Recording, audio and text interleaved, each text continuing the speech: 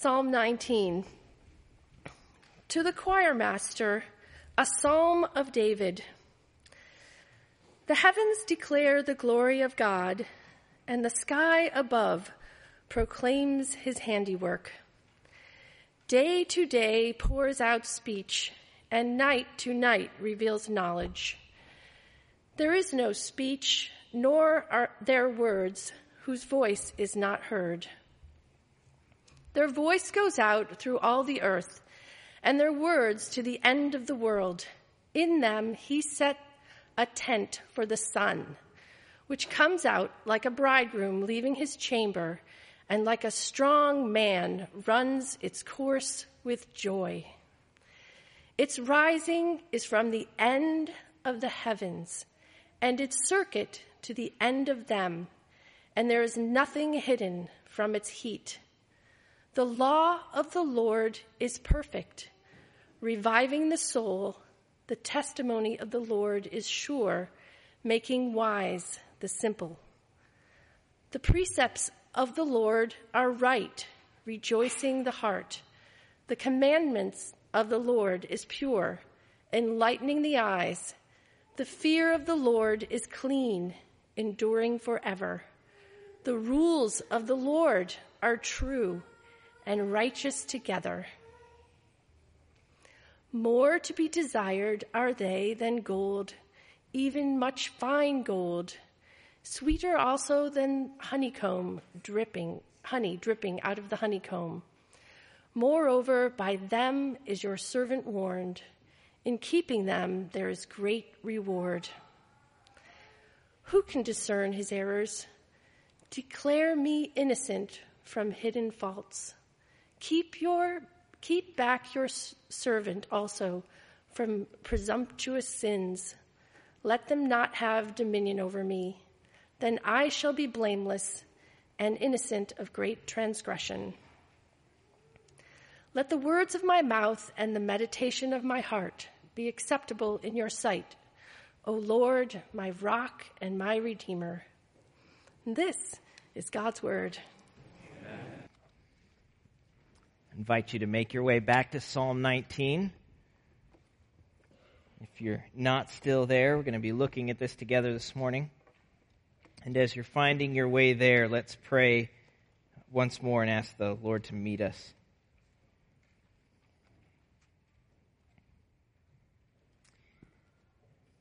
Lord, we have sung several times this morning about the beauty and power and quality of your word. And now we turn our hearts to look at it and pray that you would show yourself to us in it.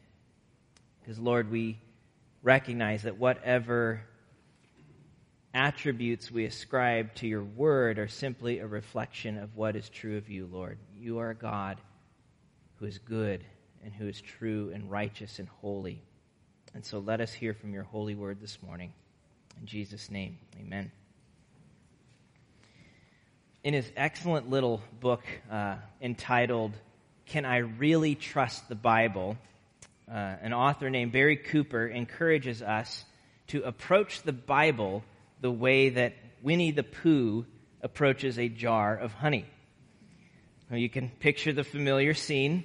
If you've read the books or watched the cartoons, Pooh discovers this jar and wants to be sure what's actually inside.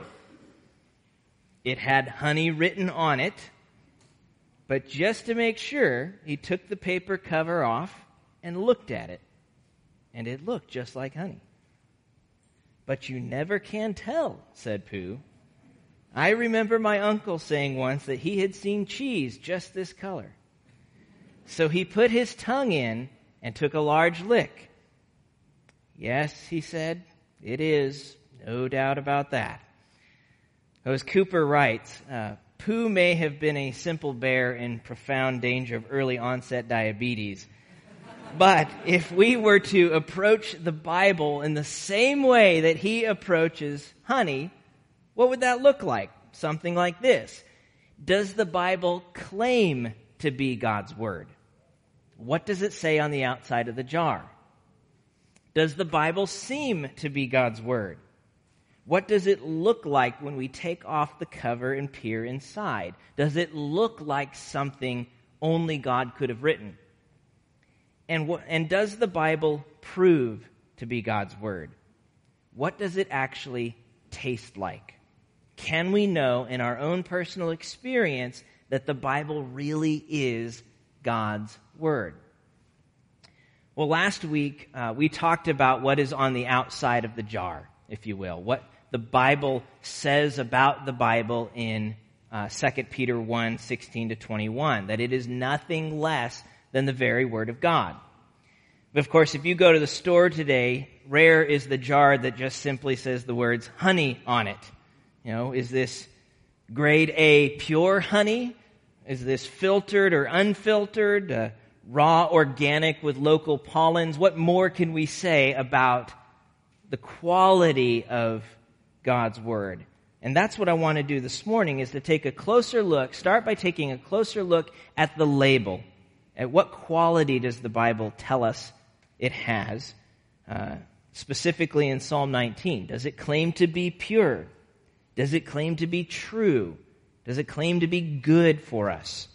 And then I want to spend some time taking the cover off and looking inside. Does it seem to be God's Word? Does what we see, do those claims seem to be true? Are there reasons to believe what it says about its quality?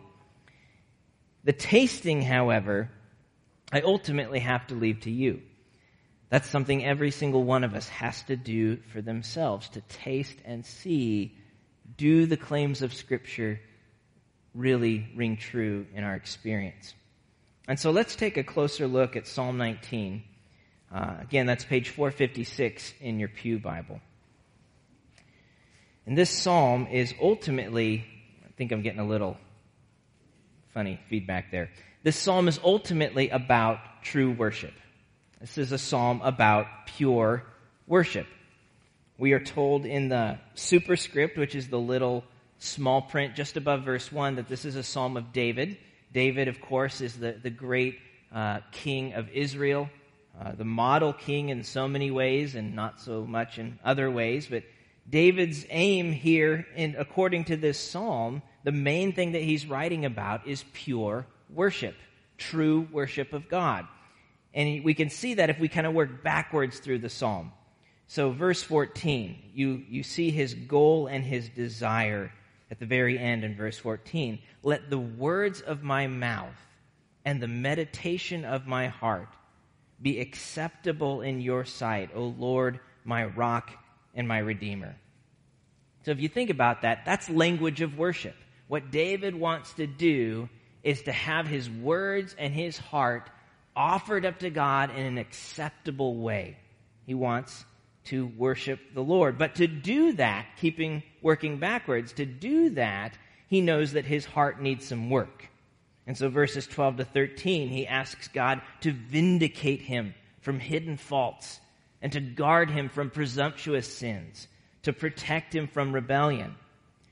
He wants to worship God, his Redeemer, with integrity of heart, integrity of speech.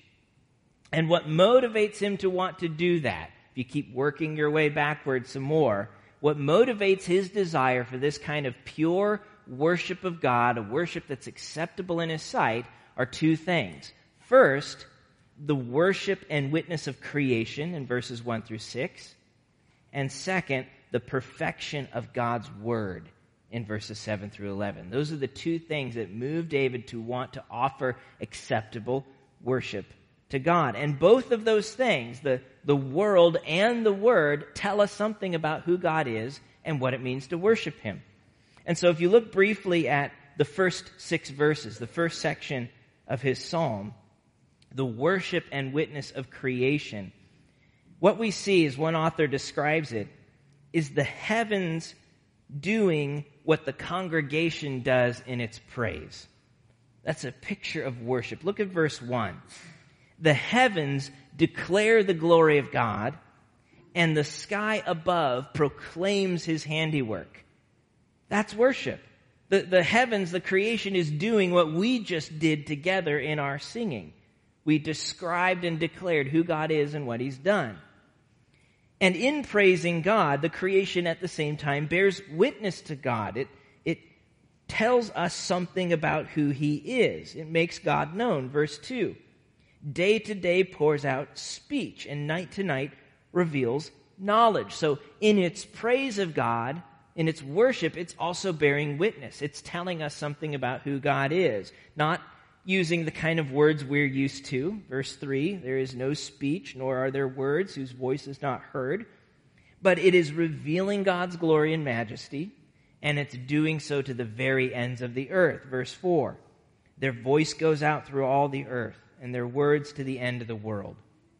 And then David gives a specific example of how the creation worships and bears witness to who God is by describing the majesty and the power of the sun. So if you look at the middle of verse 4, in them, in the heavens, he has set a tent for the sun, which comes out like a bridegroom leaving his chamber, and like a strong man runs its course with joy.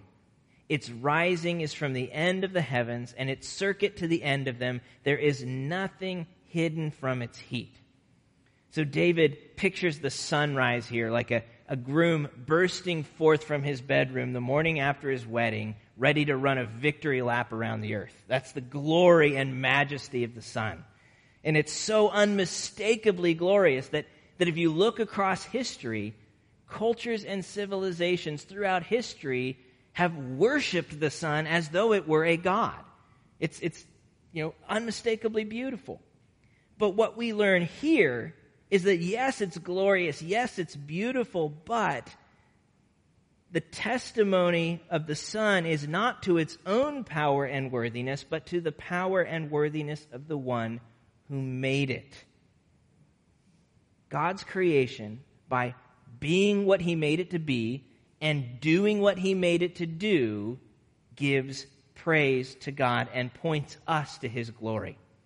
Every time you go for a hike outside or sit on the beach and you're overtaken by the beauty and grandeur of what you see, the goal is not to move your heart to worship what you see, but the God who made what you see. And we learn something about this God through what he has made. So much that according to the Apostle Paul in Romans, every atheist is ultimately without excuse because you can't deny what you see before your eyes. But here's David's point. If the creation is able to recognize God's glory and worship him, then we ought to be able to recognize God's glory and worship him as well. But to do that, we need more information. We can tell a lot from nature. We can tell, through its beauty and its grandeur, through the very existence of it, that some sort of God exists, that this had to come from somewhere. It's too complex to just kind of pop into existence and actually work really well together, as much as, secular science tries to convince itself of otherwise. But to know this God in a specific way, in a true and reliable way, he needs to make himself known to us in a specific way. We need more information than just what we can tell by looking outside the window to know just who this God is. And that is how God has made himself known through the Scriptures. That's what he's done, according to David here. And that's what he turns his attention to in verses 7 through 11. And here's where we get to read the label in more detail and figure out just what kind of word of God the Bible claims to be. It's verses 7 through 11. So look at verses 7 and 9 specifically. And notice first how artistically structured these verses are. Each line begins with some reference to God's word, his law, his testimonies, precepts, commandment, rules. And then each line tells us something of the quality of that word. It is perfect, sure, right, pure, true, altogether righteous. We'll look at those qualities more closely in a second. And then we see something of the power or impact of God's word. This word that is sure and pure and perfect revives the soul. It makes wise the simple. It rejoices the heart. It enlightens the eyes. So you think about that that contrast. The sun, that nothing can escape its heat, gives light to the earth. God's word gives light to our hearts to reveal to us who God is, what he's done, what he asks of his people on this earth. God's word is what makes the kind of worship that David wants to give God possible. Verse 11, moreover, by them, these commandments, by them your servant is warned. In keeping them there is great reward. He finds in God's word what not to do and what to do. He knows how to worship God according to the scriptures. For this reason, verse 10 tells us that the words in this book are more valuable than all of the gold in Fort Knox and sweeter than any honey pot that Winnie the Pooh ever discovered. More to be desired are they than gold, even much fine gold, sweeter also than honey and drippings of the honeycomb. So according to Psalm 19, true worship is possible. You can truly know God and give him the glory he deserves, offering words and hearts acceptable in his sight, because this book is the word of God. Because its words are true and pure and trustworthy and reliable. It is 100% pure, grade A gospel. That's what we have in the scriptures. If you look again at the qualities on the label, verses 7 to 9 again, the law of the Lord is perfect. That's a big claim. It's a really big claim. It means it is without blemish. It is free from all defect.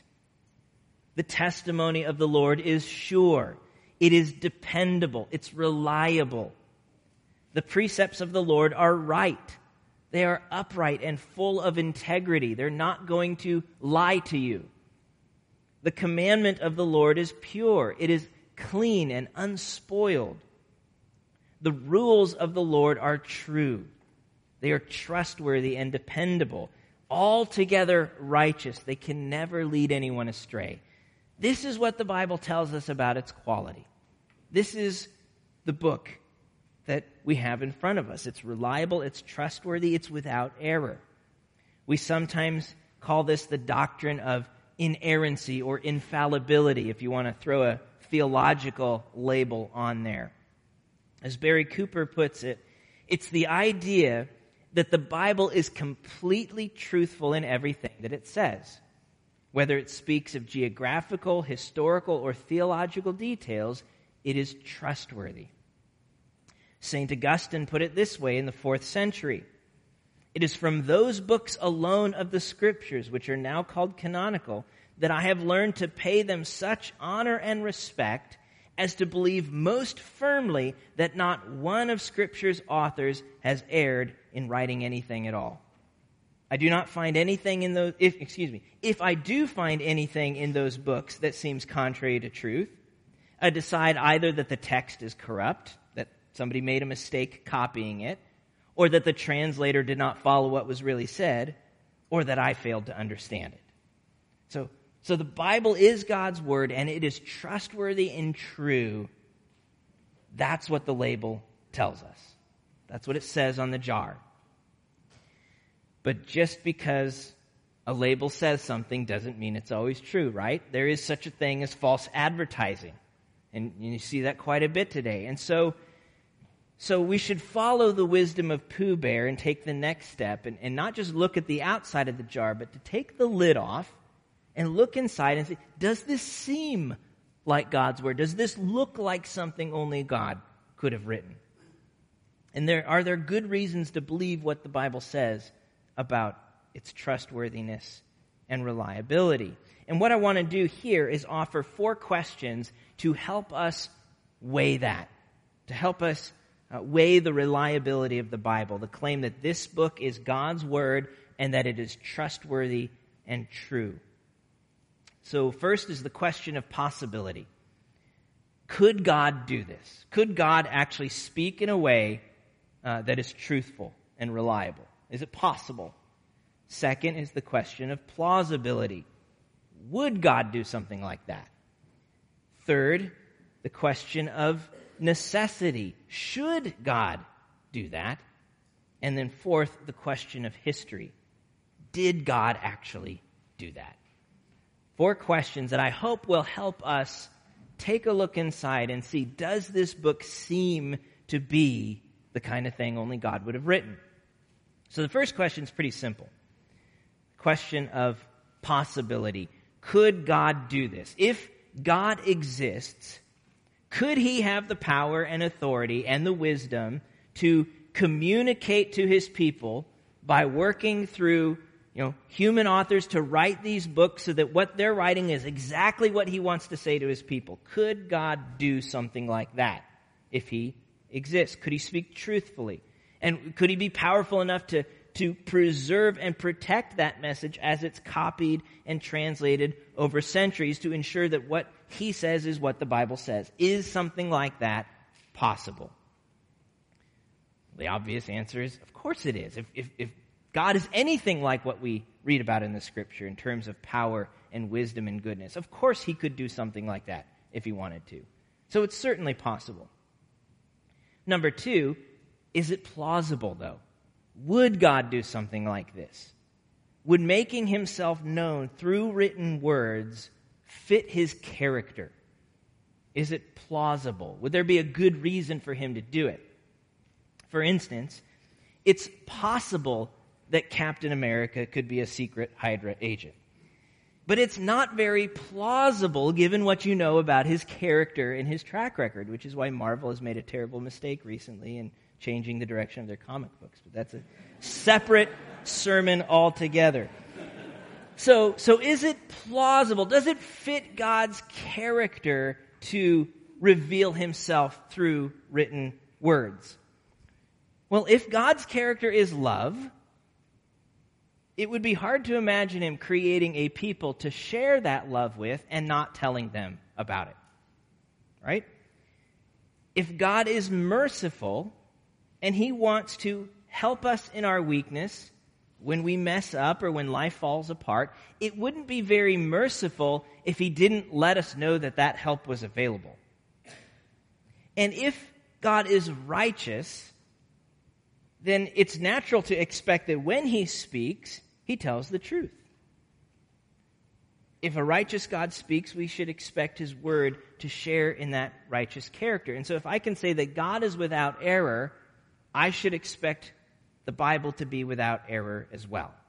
This is plausible. It makes sense that if God exists, he not only could reveal himself, but he would want to reveal himself to his people. Revelation is plausible. Okay, so number 3, the test of necessity. Should God do something like this? He could, and he probably would, but does he have to? Revelation might be consistent with his character, but is it necessary for his plan? Or is there some other way that he could have accomplished his purposes without making himself known reliably to his people? Well, the answer there, I think, is pretty clear, that not if his goal is to actually have relationship with his people. Then you have to make yourself known. Relationship, real relationship, involves a true knowledge of the other. So if God's plan involves a desire to make himself known to have relationship with his people, he can't do that without making himself known somehow. So revelation is necessary. And all the more so if left to ourselves, we are actually unable to discover or figure God out on our own, which also happens to be the case. God is infinite. We are not. We are finite. We are very limited. And more than that, we are fallen. That means our sin messes up the way that we think sometimes. Paul puts it this way in Ephesians, that apart from Christ, we are darkened in our understanding, alienated from the life of God because of the ignorance that is in us due to the hardness of our hearts. And so the only way that we can actually have relationship with God and give him the glory he deserves, this kind of worship that David wants to give, the only way that his plan for this fallen world could be accomplished is if he makes himself known to us in truth. Specifically, the truth of the gospel. That he did not leave us in our ignorance to kind of fix ourselves or figure it out or find our own way, but sent his only Son to take our place, to take on himself all of our errors, all of our mistakes, all of our rebellious sins, to pay for those completely through his sacrifice, and then to give new life to everyone who believes in him through his resurrection from the dead. That is a God who is righteous and loving and merciful, who has made himself known in truth. And apart from him doing that, his plans could not be accomplished. It was necessary for God to reveal himself reliably. And so test number 4, the test of history. So did God actually do that? He could, he would, he should, but did he? Are there reasons to believe that this has actually happened in history, that God has spoken through the Bible and that we can have confidence that it is truthful and trustworthy? Is there any evidence? And to wrestle through this, it's helpful to think in terms of what we might call external evidence and internal evidence. So, internal, dealing obviously with what's inside the Bible, and external, dealing with the world around and outside the Bible. Are there reasons to believe the truthfulness of it based on those two things? And we'll think first about internal evidence. Are there reasons within the Bible itself to see this as the true Word of God? And what we're looking for here is what we call coherence. Coherence. Does it hold together? Does it fit? Or is it filled with inconsistencies and contradictions, as is often claimed? The only real way to test this is for you to spend time reading the Bible yourself. You can read any number of blogs saying any number of things, but the only real way to test it is to read it yourself and see. But here's one important consideration to get you started in that.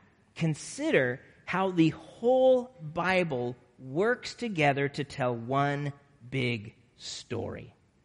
Think about that for a minute. So if you've ever read the Chronicles of Narnia, or Anne of Green Gables, or Harry Potter, or some sort of multi-volume narrative, if someone were to tell you, Chronicles of Narnia, for instance, if someone was to come and tell you that the Chronicles of Narnia were written by 7 different authors who never met each other over the span of several hundred years, would you be convinced of that suggestion?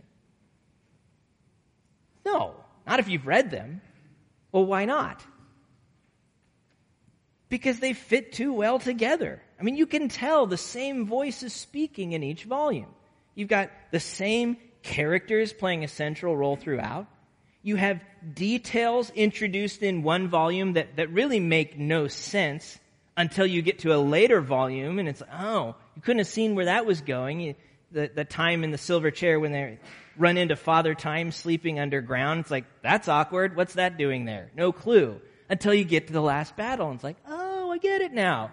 And so as you read those, you see this kind of coherence. The story holds together and suggests that it's therefore written by one author who was weaving in these details as he goes because he knew where the story was going all along. And nobody else could have ever guessed that but the author. Well, you think about the Bible. So we have a book that within it is 66 books we know is written by at least 40 different authors over 1,500 years in 3 languages in all variety of literary styles. You have poetry and narrative and prophecy and apocalyptic, the wild and woolly stuff in Revelation. And yet this whole thing works together to tell one big, coherent story. The story of God's plan for creation, how it was corrupted through the fall, how it is being redeemed through a promise to Abraham, a covenant with Israel, a pledge to David, all of which is fulfilled in Christ, and proclaimed to all nations through the church, and finds its glorious realization when Christ returns in the end. It's one coherent story. And if you're not convinced of that, here's your homework. This afternoon, get your coffee out or your iced tea or whatever, and sit down and read Genesis 1 through 3 and Revelation 20 through 22. And get a notebook out and write down all of the comparisons and parallels and contrasts that you see between the first 3 chapters of the Bible and the last 3 chapters of the Bible. It is breathtaking to see how intricately woven the story is together, that the problems introduced in the beginning are finally dealt with in the last few chapters. The characters introduced show up here. What God began, He finishes. And keep in mind, there's 1,500 years and 40 authors in between those two passages. How can it be so coherent? Because there's one divine author over it all, working it all together, who knew where the story was going all along, and who was able to weave in these details because he knew how he was going to bring it together. There's a coherence to the Bible's story. So that's one way we evaluate, did God really do this in history? We look at internal evidence. The second is external evidence. What about the world around the Bible? Is there reasons to believe its truthfulness based on that? And here we're talking about corroboration. In other words, you think of a courtroom. When you have a witness who takes the stand, their testimony is either going to corroborate and verify the credibility of what this person said, or it's going to critique it and contradict it. So what is history? What does the ancient world do when it comes to the Bible? And you can think about that in several different ways. You can think about archaeological evidence. It's interesting that in several hundred years of archaeological work, there are no discoveries that have caused major reasons to doubt the truthfulness of the Bible. There are questions and puzzles and things that we need to be honest and wrestling with.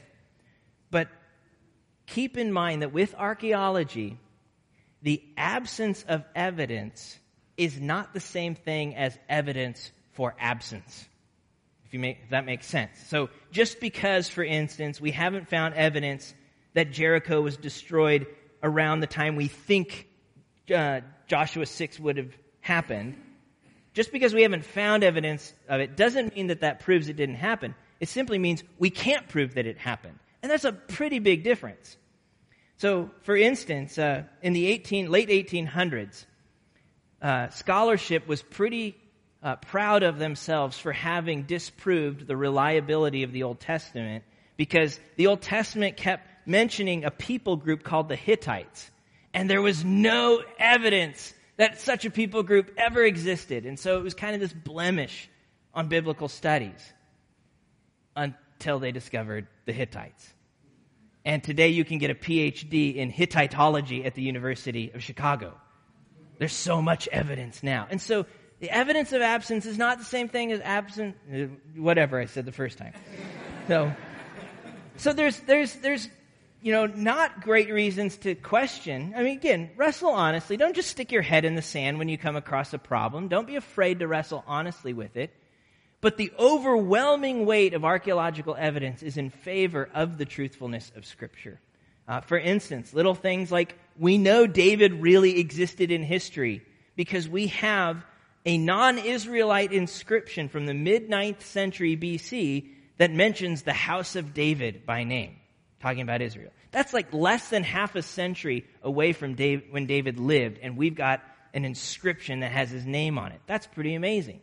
Or for instance, we know that 2 Kings 20:20, that what it says is true.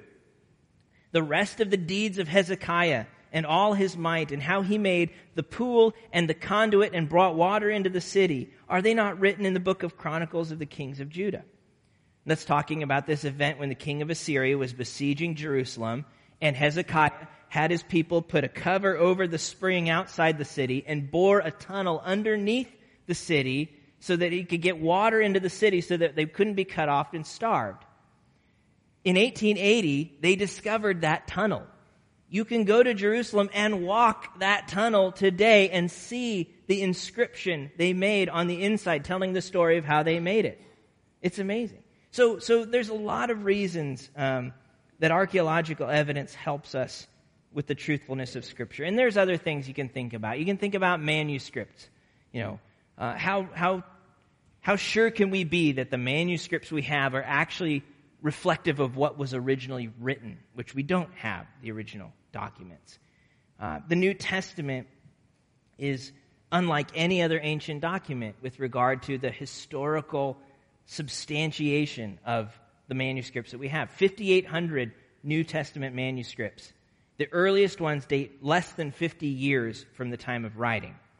You compare that to any other ancient document, and you're looking at not 5,800, you're looking at a few hundred, and you're often looking at 1,000 or more years between the manuscript's date and the time it was written. So it's completely unparalleled. Or that's the New Testament. The Old Testament, one of my favorite examples of the meticulous way that the Old Testament was copied, the Hebrew manuscripts were copied and preserved, is there this little scribal notation in the margin of Leviticus 11:42. So if you pick up a Hebrew Bible and you look at Leviticus 11:42, you'll notice that the third letter in the fourth verse of of Leviticus 11:42, the third letter is enlarged. It's much bigger, the vav there. And it's kind of like, that's interesting. So you look over it, and there's a note in the margin that says, middle letter of Torah. Middle letter of Torah. So think about what that means. So if you're copying a manuscript of Torah, Genesis through Deuteronomy, and you start counting, there's 400,945 letters in Torah, and you start counting from Genesis 1 on one side and Deuteronomy 34:12 on the other, your fingers should meet at the third letter of the fourth word of Leviticus 11:42. And if they don't, you throw it away and start over. That's the kind of meticulous care that went into preserving these Hebrew manuscripts. And so the external evidence, by and large, corroborates the reliability of Scripture. So you put all of this together. When you take the cover off and you look inside, does it seem to be something only God could have written? Does it look like the true and reliable Word of God? I think there's good reason to think so. That this is something that God could, would, should, and actually did do. And that it's something that makes our true worship of Him possible. What remains is for each of you to taste and see. To see for yourself. It says honey. It looks like honey. But your uncle once said that he'd seen cheese that same color.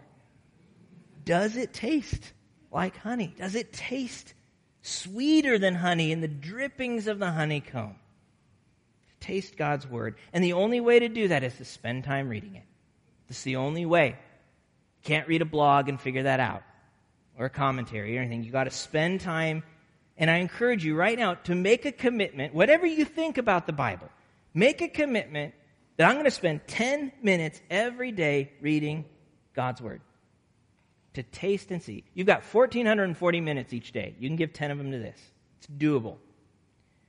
To taste and see. Because it's in the reading of the Bible that we not only find that every word of God proves true, but that these words revive the soul and make wise the simple and rejoice the heart and enlighten the eyes.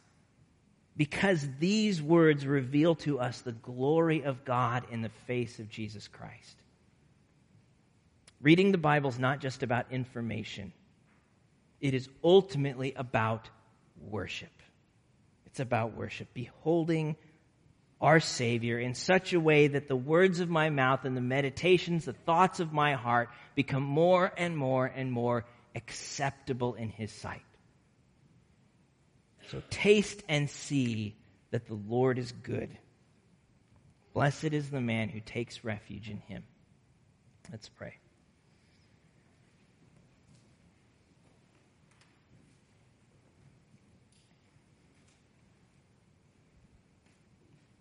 Gracious Father, as we consider the marvel and mystery that this book that we hold in our hands is nothing less than your very word. It's an inspired word and a reliable word. That is mind-blowing, Lord. And God, help us to wrestle deeply with that claim. Help us not shy away from our questions or doubts, but to face them, to wrestle with them, to not be ashamed of them.